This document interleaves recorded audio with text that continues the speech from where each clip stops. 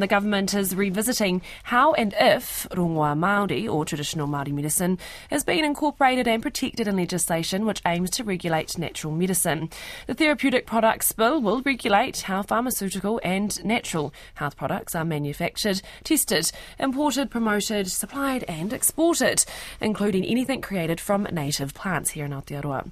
But rongoā practitioners are frustrated it's an overreach, which will limit how they do their work and protect the knowledge of these practices.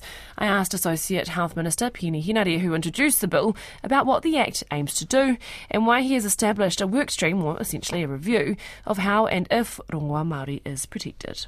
What it will look to do is update basically an old piece of legislation, which is the Medicines Act of 1981. And that's why it's so important. That act is as old as I am. And as we all know, there's been lots of changes in the health sector since then, from equipment to the kinds of medicines and the therapies people use, which is why this bill is so important. When it comes to rongoā in this particular work stream, was this created as a response to the frustration expressed by rongoā practitioners? No, not necessarily. In fact, in our conversations with rongoā practitioners, their discussions with us are about making sure that we're able to do, in particular, three things. One is to protect rongoā Māori and the mātauranga that comes with that. Two is about protecting the people that one practice and two receive rongoā Māori.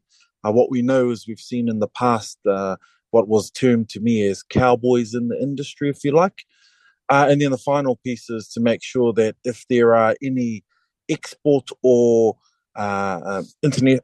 intellectual property matters when we export our goods offshore and in rongoā Māori purposes, there needs to be a regulatory framework.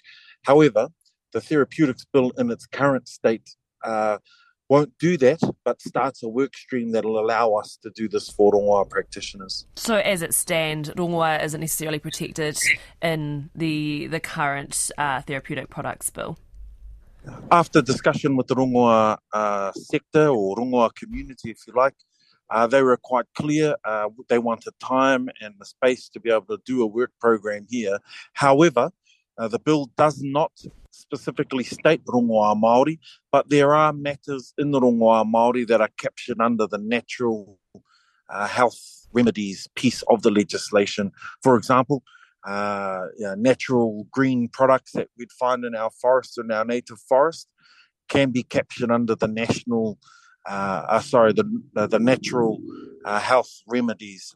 But rongoā isn't specifically mentioned, and of course there's, as we've done and been quite consistent within this government, is have a Tiriti o Waitangi clause which allows us to work with rongoā practitioners to start looking at what a piece of legislation or structure might look like. Is it a bit of an afterthought? It seems it's an afterthought. This, like you say, this bill is very old. It's been sitting there for a while. So why was this work stream not created prior? Well, look, there's been lots of health reform work that's gone on.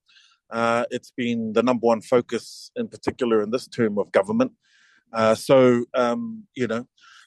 also a sector or a community, the rongoā community, who have made some noise about this. But, if I'm completely upfront with you about it too, they're also divided on the matter. There are some that give feedback that say it needs structure and it needs reform and legislation. Then there are others who say me waiho.